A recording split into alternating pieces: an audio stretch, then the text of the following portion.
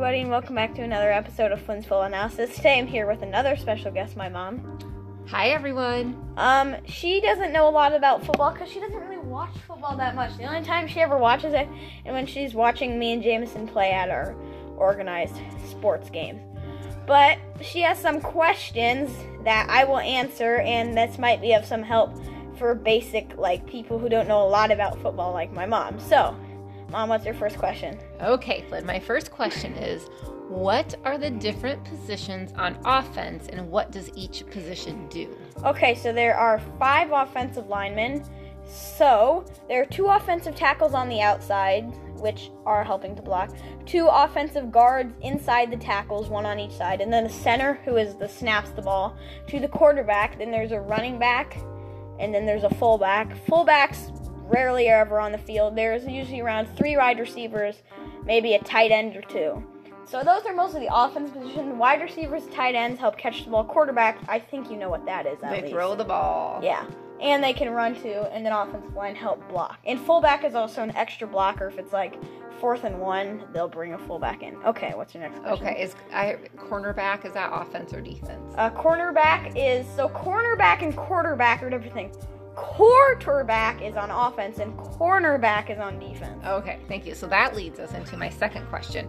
What are the different positions on defense, and what do they do?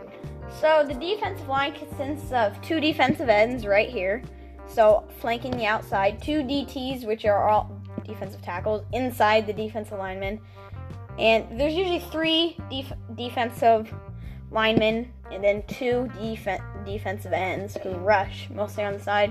There's middle linebackers, and then there's a regular linebacker, and sometimes they have a Mike linebacker.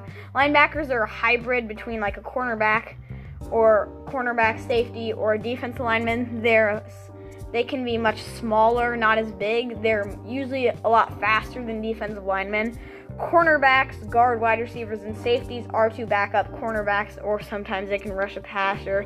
There's lots of safeties. There's a strong safety.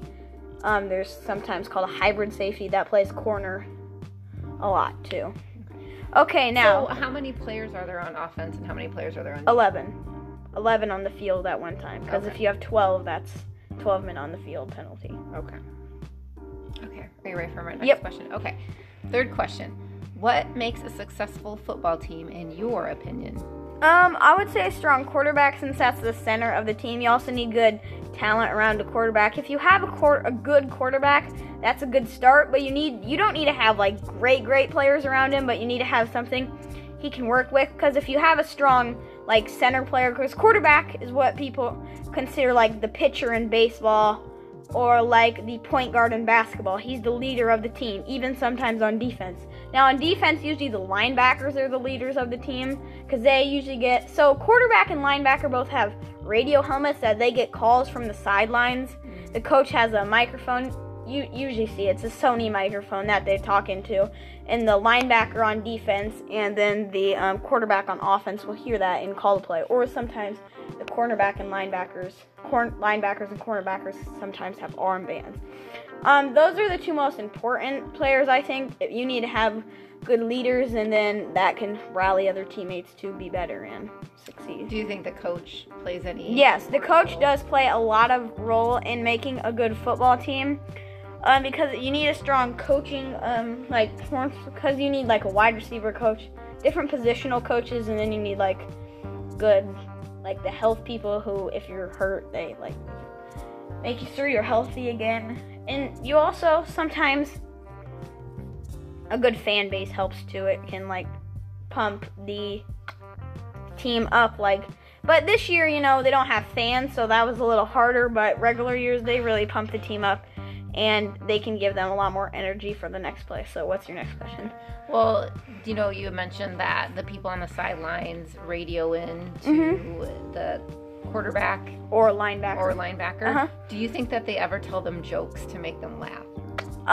So there is a famous story. I believe this was in one of the later Super Bowls. It was during the 49er dynasty.